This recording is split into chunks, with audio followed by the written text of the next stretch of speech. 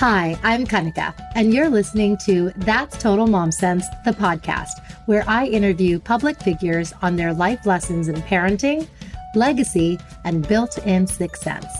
Hey, what's up? I'm Kelly Rowland, and you're checking out That's Total Mom Sense. Hi, this is Chelsea Clinton, and my experience on That's Total Mom Sense was fantastic. It's me, Bobby Brown. Can't wait to share my story. Thank you to my guests, brand partners, community, and you for making this show possible.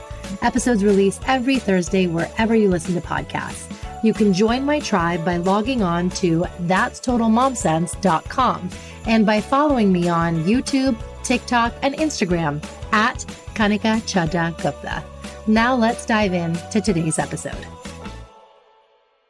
Our transition into motherhood is one that's so rewarding and gratifying, but at the same time, exhausting and challenging.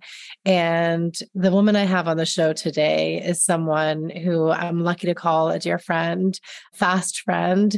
And she has galvanized an entire community where she's encouraging us that taking a pause, taking that career break, taking that moment to really embrace whatever phase of life you are in for yourself and for your family is welcome.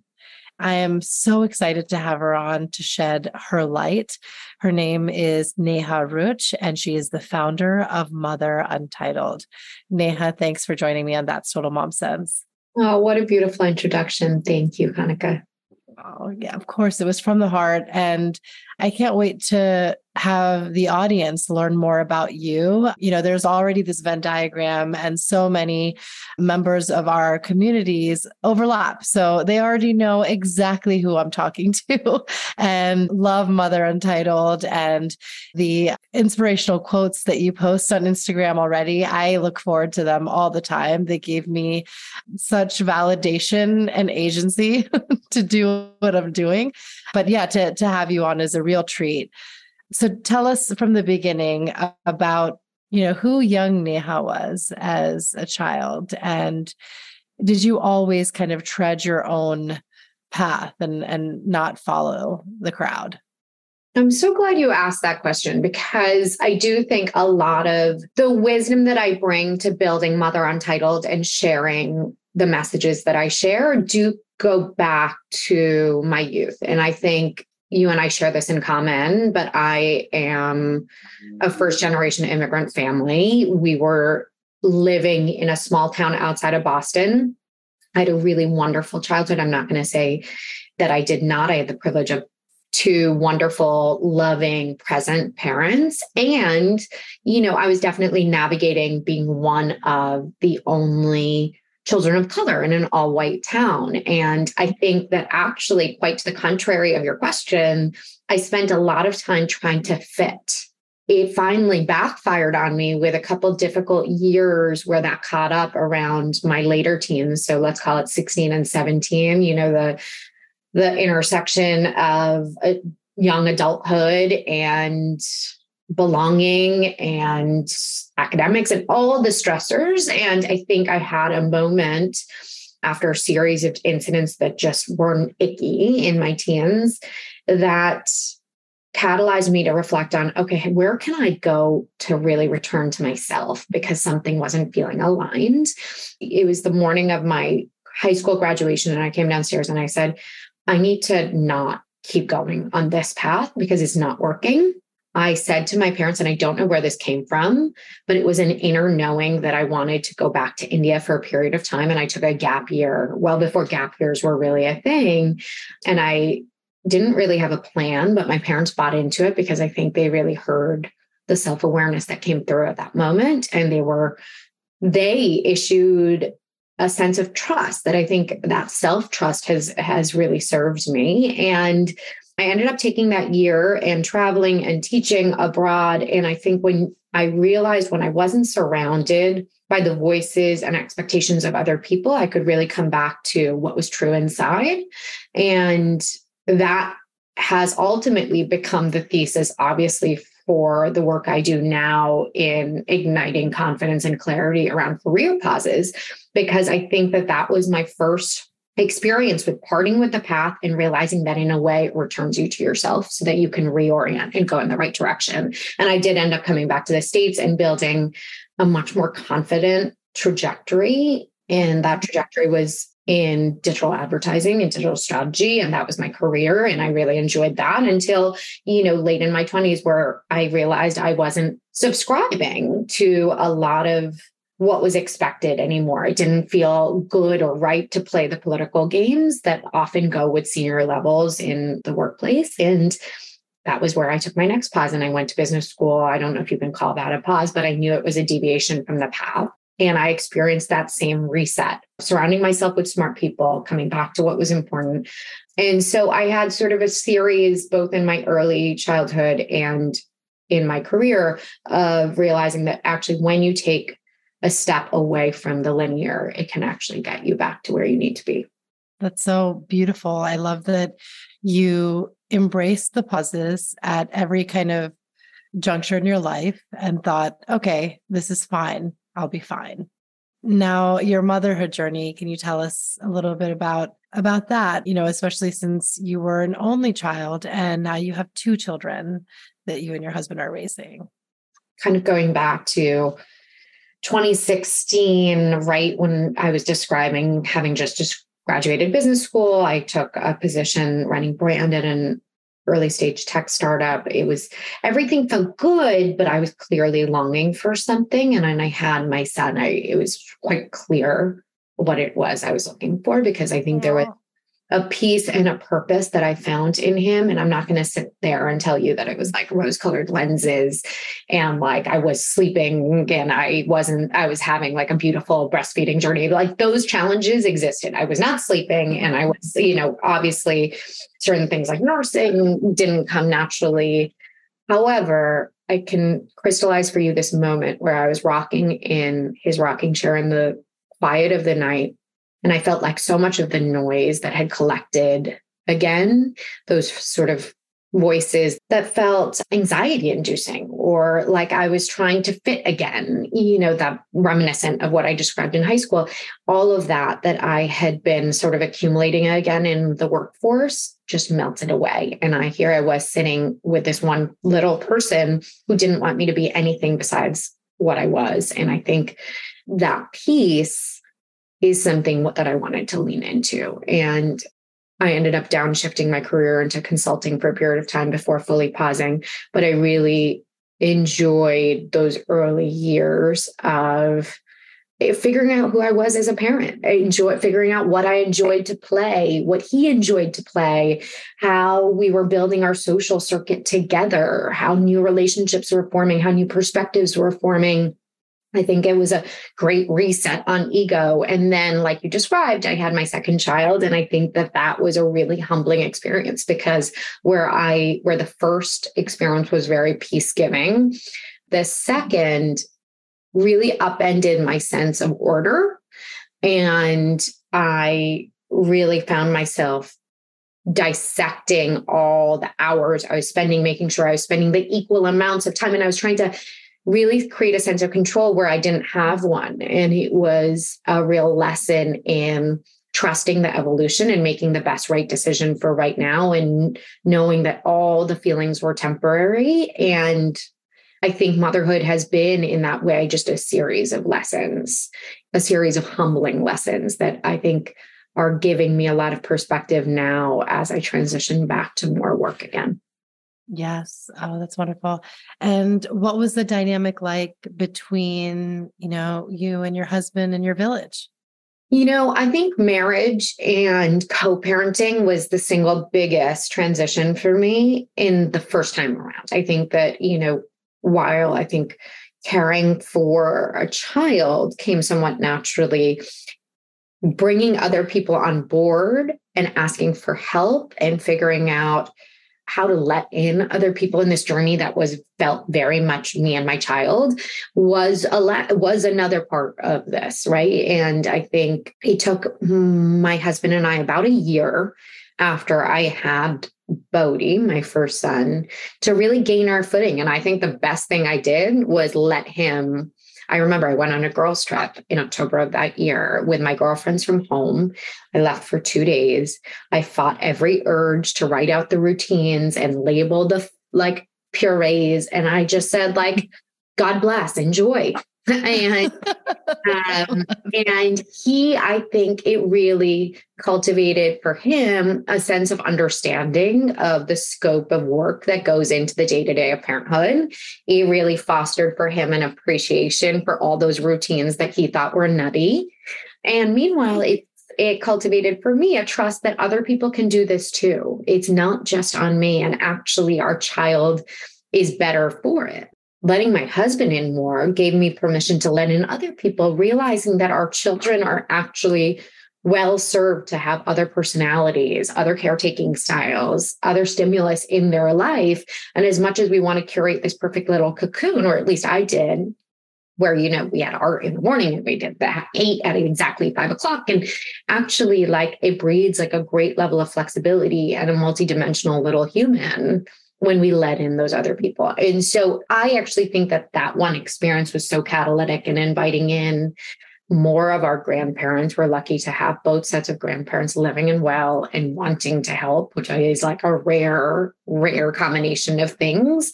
We've had the privilege to be able to bring in babysitters for 2 days a week in the beginning. When I transitioned to 2 children, I had a mother's helper for 4 days a week. That was a really interesting shift to, figure out okay, let's reevaluate what we need to help serve our whole mental health. And I think now we're back to a place, as both my children are school aged, to babysitter a couple afternoons a week. But it's been constant recalibrating on what keeps our whole system well, what keeps our children thriving, and knowing that our children are best served when we are well and healthy and when they feel loved. And that love can come from a lot of different places, and it's better if it does. Yes. Oh, 100%. Something that, my husband Sunil and I talk about a lot is making sure that we're aligned, and all of us in the household are a team. So it's not just my job to unload the dishwasher. It's kids can do it too. So I think that's one thing. And then the other is about being on the same page with each other. And though we have very, very different parenting styles, we're very conscious about how there should not be a good cop, bad cop, because then our kids are going to know that one parent is the disciplinarian, and then you just go to the other one when you need to be placated. And it's pitting 2 people against each other. And I think, in generations past, I feel like there was really not much thought into it. It was anything goes. But now we are more mindful about that. Is that something that you two do? That it's we have our different styles. Yeah, he doesn't have to follow a schedule, but the alignment is key. Yes. And I think it's always a work in progress. I wish it was this one family meeting we had once a year and that was it. I think parenting a now 7.5 and almost 5-year-old is a very different experience than 2 babies, right? I think now we are having those conversations about, and I'll give you the example of our biggest friction point is around independence. And how much do we do for our children versus how much do we step away and really challenge them to do it on their own? And we both want the same thing. And I think coming back to that over and over again, and also separating the conversation from the moment. One of the things that contributed to ongoing friction points was if we were in the middle of a crazy morning, Bodhi's getting his shoes on or needing to get his shoes on, and one of us just jumps in and the other person gets annoyed that the person jumped in. And then it becomes a conversation in the middle of the morning. And I think setting aside the time, just getting through that moment, knowing that it's temporary and we can come back and reevaluate, as opposed to we need to fix this right now. We need to come up with the system right now, knowing that all of this is temporary, all of it passes. We make the best decision for that moment and then use it as an opportunity to have a conversation in the evening. So what we've been doing to be really mindful of is putting a pin in it for that moment, flagging it as something that we need to align on moving forward. But the reason why this is important is because it's not just one monthly check-in. This is like in 5 times a week conversation. And so, I think that is really important for everyone to know is normal.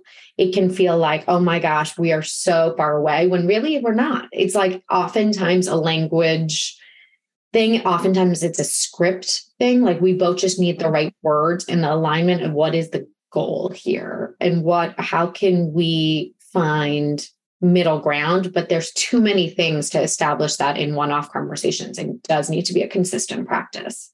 Yes, I hear you and agree with you. And there were times where, we fell off and didn't do it. But the first time I was even introduced to this check-in idea was after reading Eve Brodsky's Fair Play. And I know you work closely with her as well. But I thought, wow, this is really like brilliant when you think about it, because when you don't have the check-ins, especially if two parties have very different schedules and very different times that they're on with the kids, you're in two different swim lanes.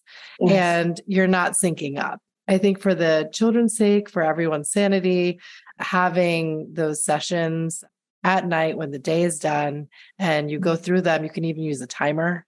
So that it's not like one thing gets drawn out and turns into a big ass fight. It's like you're preventing that and keep it moving. That's great. Now tell us about the aha moment of the, origin of Mother Untitled. So when I chose to pause, initially, as I described, I chose to downshift. So going back to that rocking chair, that moment of peace that I was feeling in motherhood, I realized I was craving more of that. I went back to consulting 2 days a week. And for the rest of the time, I was at home with my son. When I made that announcement and started to circulate the news that I was going to be downshifting, I began to hear all of the pushback and the stigma around the antiquated notion of stay-at-home motherhood, right? I heard, is this what you're doing with your business school degree? Are you going to be bored all day?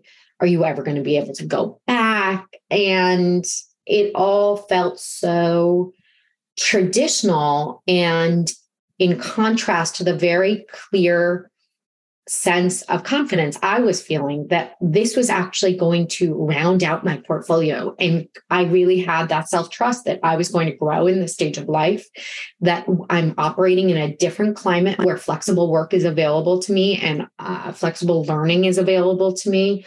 And I'm going to say the last part was that I lived in a neighborhood in New York, and I have now come to realize these neighborhoods exist all over the country and all over the world, of incredibly creative, intelligent, ambitious women who were making similar choices. They were, they were in some version of what I've now called the gray area of that vast in between of stay-at-home and working mother, and they were taking full pauses, or they were downshifting, or they were starting their own ventures, or they were consulting. And I was looking around at this collective of women and saying, this does not map to the old caricature of the quote unquote stay-at-home mother. Like the lean in movement is loud. Imagine in 2016, it was particularly loud, and it was wonderful because it was propelling the careers of a lot of women. But what it was doing was it was creating a lot of undue shame around what it means to make a conscious choice to downshift or pause. And yet I knew that these women needed a fresh face and a fresh narrative to represent and speak to their experience, so that when and if they were ready to transition back to work, it would be with less penalty on the other side. So I started to plant the seeds for this platform during my own career pause. So there's a great irony in trying to build a project while you're on pause. So at first it took shape in a blog and an Instagram account where I started to build the relationships between really interesting women that I could profile to say, there is a new image that we need to perpetuate of the woman making conscious choices to pause or downshift. And if we can elevate this image as one that is modern, ambitious, and still growing and still connected, we will do women a service, because there are a lot of women who don't have a choice and do have to lean into motherhood because they can't afford the cost of childcare. So if we can help elevate this new version of the American concept of stay-at-home mother, then we will empower women to make the right choice for them and their family for right now. Exactly. Exactly. Going back to just having that agency, Mhm. and not feeling shameful or guilty with our choices, whatever they may be. Do you feel that you have to choose? Mhm. It's like either career path, full speed ahead, corporate ladder, or family life. Because in generations past, it was a very hard decision for women to make. They are kind of dealing with the guilt or repercussions of the choices that they made later on in life. So do you Mhm. think that it's still this choice? It's either this or that. You can't have it all. I think it's not black and white anymore. And I think that is the incredible gift of the generation we live in. Yeah. I think that is the nature of the work, is to update the perception of work and family, because we are not operating in the same ecosystem as we did in 1970, right? So Exactly. the work that the feminist movement had to do, and a lot of what we had to do to propel women into the workplace, was necessary work. And unfortunately, what came of that was there was this power chasm where we sort of said, okay, women who choose to be at home, quote unquote, were traditionalists and not modern and not feminist. And the reality is that we're looking at a generation now where women are having children later. And why that's relevant is because they have built more career experience than our generational counterparts that came before us, right? So they've built more career experience to draw from. They have more education rates, higher educational attainment than any generation of women prior. So we have that to draw from in our portfolio of experiences. We have more equitable relationships with our partners than ever before. And if we make a choice to pause, downshift, or stay, we have more power to be able to stay connected to the workforce because of flexible work, right? And so the digital ecosystem affords us the ability to build small businesses. It affords us ability to keep growing and keep our certifications valid if we take 2 years to pause. It allows us digital learning if we use the time to explore a new path. We have a huge flexible work marketplace that has boomed in recent years, which allows us to keep our hand in the game in some way so that we are able to transition back eventually. And so in terms of binary choices, we are no longer counting ourselves out if we choose to pause or downshift. We're saying it is a conscious pause or downshift, and we will transition back because we have the opportunities to keep ourselves relevant and connected. And those opportunities didn't exist for the generations that came prior, right? And because of that, it was more black and white. Right. And now we can honestly say it is a much more long game. We have portfolios of academic and career experiences that then, combined with our digital learning opportunities or creation opportunities or our volunteering opportunities during time away from the traditional workforce, can be combined so that we can go back. I love that you celebrate this. You have a whole segment to Mother Untitled called The Gray Area. Mm-hmm. And it's just, it resonates so well because that's exactly the world that we're in. And fortunately, so. Yes. And I would say you live it, which is, and I think this is where you're getting to as well, which is, yes, there's this one part of the narrative, which is if you choose to pause or downshift, you can stay connected and you can, it's a choice for right now, but you can reevaluate and recalibrate. There's this other side where there is a vast in between. And there is much more negotiating power women have to negotiate flexible work arrangements that serve them and their families within the traditional workplace. For a lot of women who don't have the capacity to be able to take a full career pause, whether that's financially or because their industry doesn't allow for career breaks in the same way, there is so much more resource and support for negotiating flexible work arrangements than ever before. I think that middle ground is so fertile for women or men to be able to say, I can't step away completely, but I can negotiate 40s, or I can negotiate a hybrid schedule, or I can step away into a consulting or contract position to give me more boundaries around my work. And that middle ground, I think, has a huge opportunity of also creating a world where, because it's not black and white, women or men don't have to make one choice. They can downshift or dial up behind the scenes and make the right choice for them and their families in the moment. Exactly.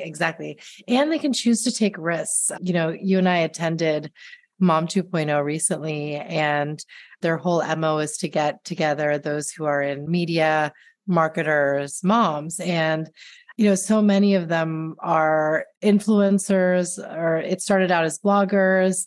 I led a whole panel on podcasts. When I said, show of hands, how many of you have a podcast? Everyone raised their hand. And it was just phenomenal to see. So many of us have actually taken on brand new fields, used our skill sets, whether it's in journalism or media or digital strategy or branding, whatever it may be, and start something brand new. And I think that's really liberating. There's so many female founders and mom-owned businesses. It makes my heart sing. I love to see it. Yes. And I think that one of the most powerful stats about career pauses is that 65% don't return to the field that they were in before. Yes. Okay. And I think that that's so interesting because it validates this idea of, when you're in this stage of slowing down and tuning out the noise, you can really focus on what's true to you right now and what is meaningful work that works alongside motherhood. And I think that's one of the things that motherhood gifts you, is this perspective on what is the most important thing. And if you're going to be spending your time outside of the home, what do you want to be spending that time on? Right. And I think it really raises the bar in a significant way. So you do see a lot more female founders or females working for themselves, because I think that bar is so high. I want to go into just some of the offerings that Mother Entitled has. I love the articles and features and the fact that you have this entire collective. So you're getting a diverse backgrounds and perspectives from the writers.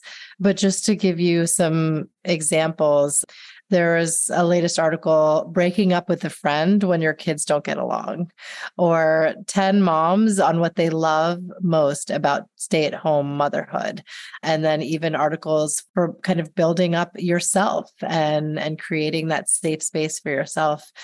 If you are taking that career pause and are leaning into family life more, how do you come up with topics and then the writers who are most relevant to speak about them? All of it. It's just really, really a robust platform that you've created. My background in consumer insight is still the thing that I draw on the most. I love listening to where women are right now. So I often ask, where are you in the gray area, to our community online? Because I think it's so interesting to me to understand where they are and what they're looking for. So we have about 50% that are like fully in the pause, like preparing for or embracing the pause. And so when I think about content that serves that woman, it's often gleaned from questions I get in DMs, calls I'll take with women in our community just to better understand what's on their minds. And so oftentimes they're reconciling with identity or budgeting or creating equitable relationships with their partnerships. Data helps us tremendously in understanding what content performs. So we'll often stay consistent with the content that performs. Marriage is always this, yeah. Whether you're working out of the home or in the home or somewhere in between, figuring out, communicating your value, asking for help, navigating equitable households are always evergreen topics. And then the other side of the community is about 30% consulting or part-time work, 20% running their own businesses. So we try and always have the filter with our content of how can we support her in figuring out her time management, figuring out prioritization, figuring out like resources for returning to work and negotiating their flexible schedules. And so it's always through the filter of what are the moments that matter or the moments that feel hard that she either needs support or validation or inspiration around. And in terms of writers, I have an editorial director who's fantastic, who came over from the Every Mom. So she has great experience in curating best-in-class writers, and she is in the gray area herself. Everyone on my team at this point is in the gray area. So they work a range of 10 hours a week to 10 hours a month on the brand. And I think by having a team that is living it, we have an ongoing focus group of what's challenging, what's meaningful, what we want to read. And then the other side of the business is the resources, which are in the process of getting built out. But the one that is probably the most relevant to our community is the Flex Jobs Board. And that's an ongoing curation of opportunities that work alongside motherhood. And so we filter for companies that really respect parental leave, have policies that support women returning to the workforce. And so the opportunities are really curated for specifically part-time and freelance roles, so that for women, especially in that gray area, so the 50% of our audience who are looking for part-time or flexible work to stay connected to the workforce, they can. That's incredible. I love that. You're just, providing support in a myriad of ways. And, as a member of your community, we love you for it. So tell us some of the wins, countless features and press opportunities. Like, where has Mother Untitled been seen? And what are you just so proud of as far as milestones? In terms of being seen, I will say it is an exciting moment this year to watch the mainstream media start to respond to this content. For a long time, as I was planting the seeds for it, I think it almost felt like an uphill battle till 2021. I think it felt like I knew I could see this moment in culture where we were going to have to re-examine work and family. I was coming off the Lean In movement out of business school, where that was the rallying cry.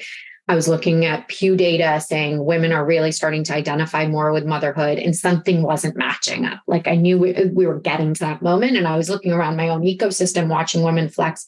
And yet, as I put that content out, it was still considered antithetical to a lot of the content that was celebrating the traditional workout at home mother. And it felt COVID must have helped with that. And so then COVID that was the reality check. Yeah, that we all needed. So COVID happened, and it intersected with my children becoming school age so that I could dial up my work. And it was like the stars aligned. And I said, I'm going to grow this, and culture is ready for it. So in terms of the wins, yes, when I do an op-ed in Romper, I had a really exciting one about how stay-at-home and working mothers have a lot more in common, and why we need to reach across the imaginary chasms that separate us and support one another.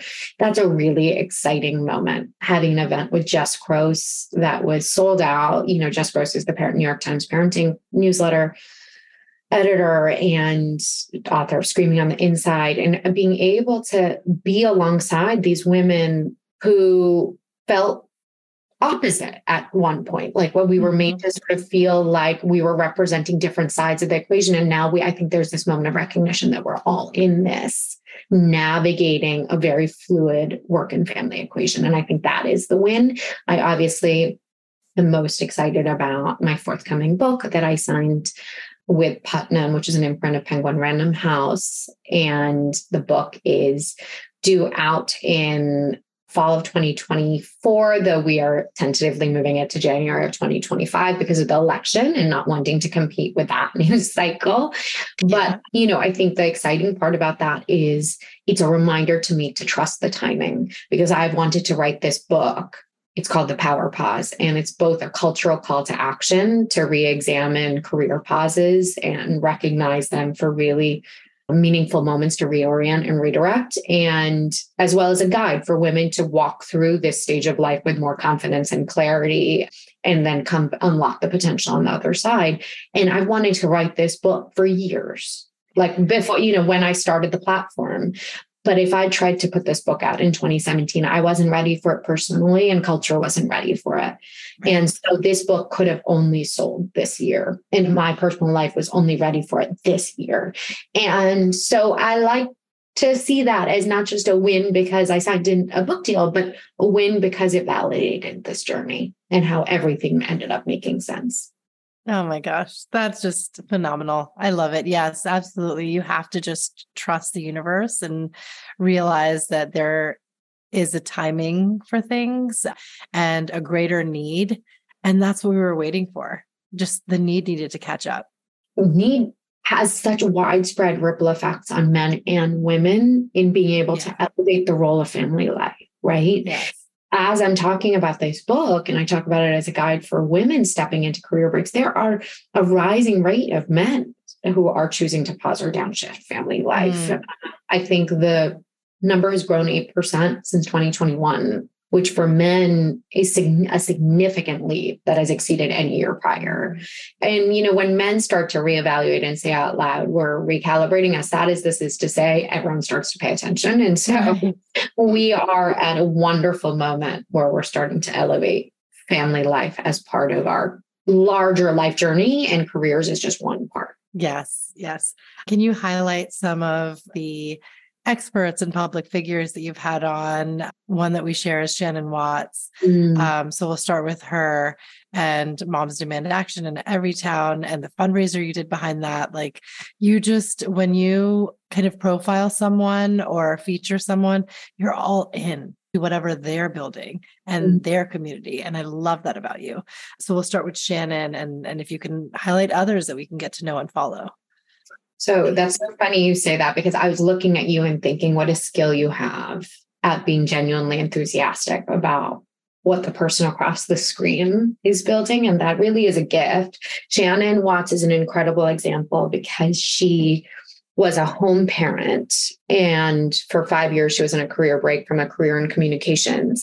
And then she ended up obviously hearing the news of the Sandy Hook tragedy while folding laundry. She heard that call that, wait a second, I can be doing something about this. And it lit her up, and she looked for that sign, and she was open to that sign that she was ready to get back involved in something that was so big. And she started a Facebook page and to rally women around this organization. And lo and behold, now Moms Demand, as you know, is the largest grassroots organization fighting gun violence.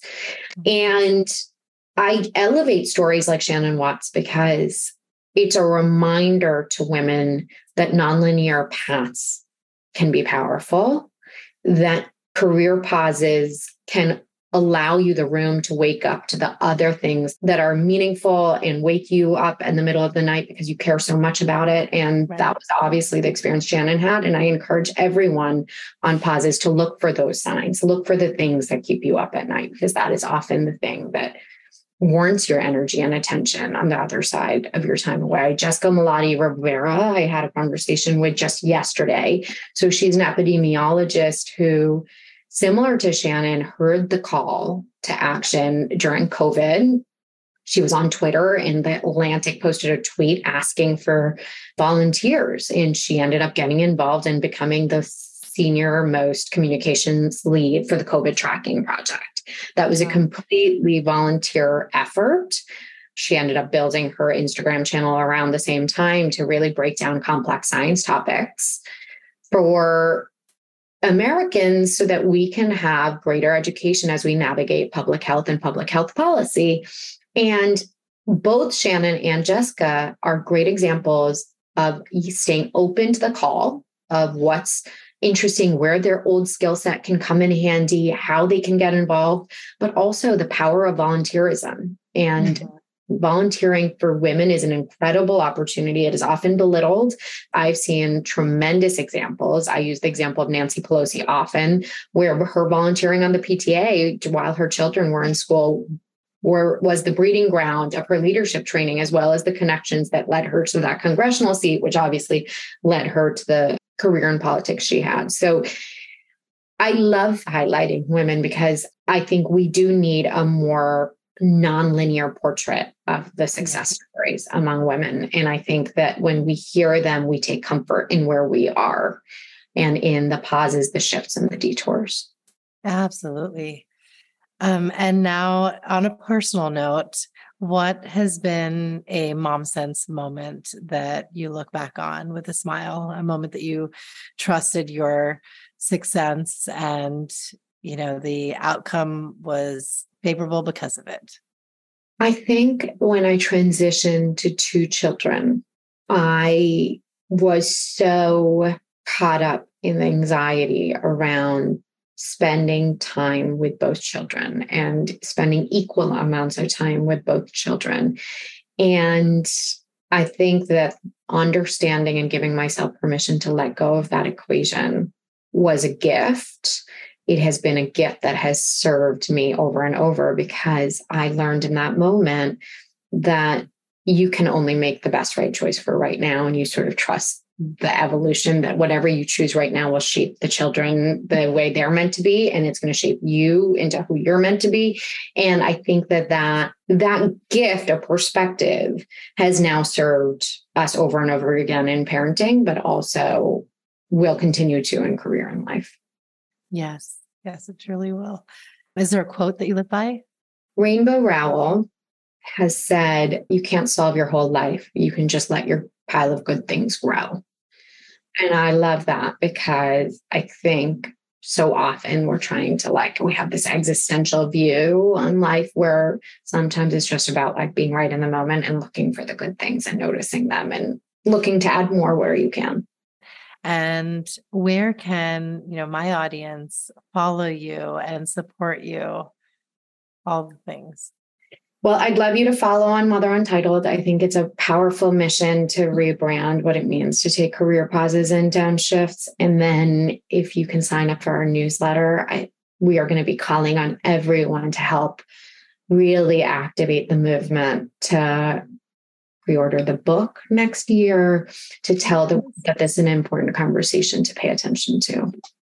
Oh my gosh, of course. I am so, so excited for you, and we'll have you on again after the book releases so we can really dig into it.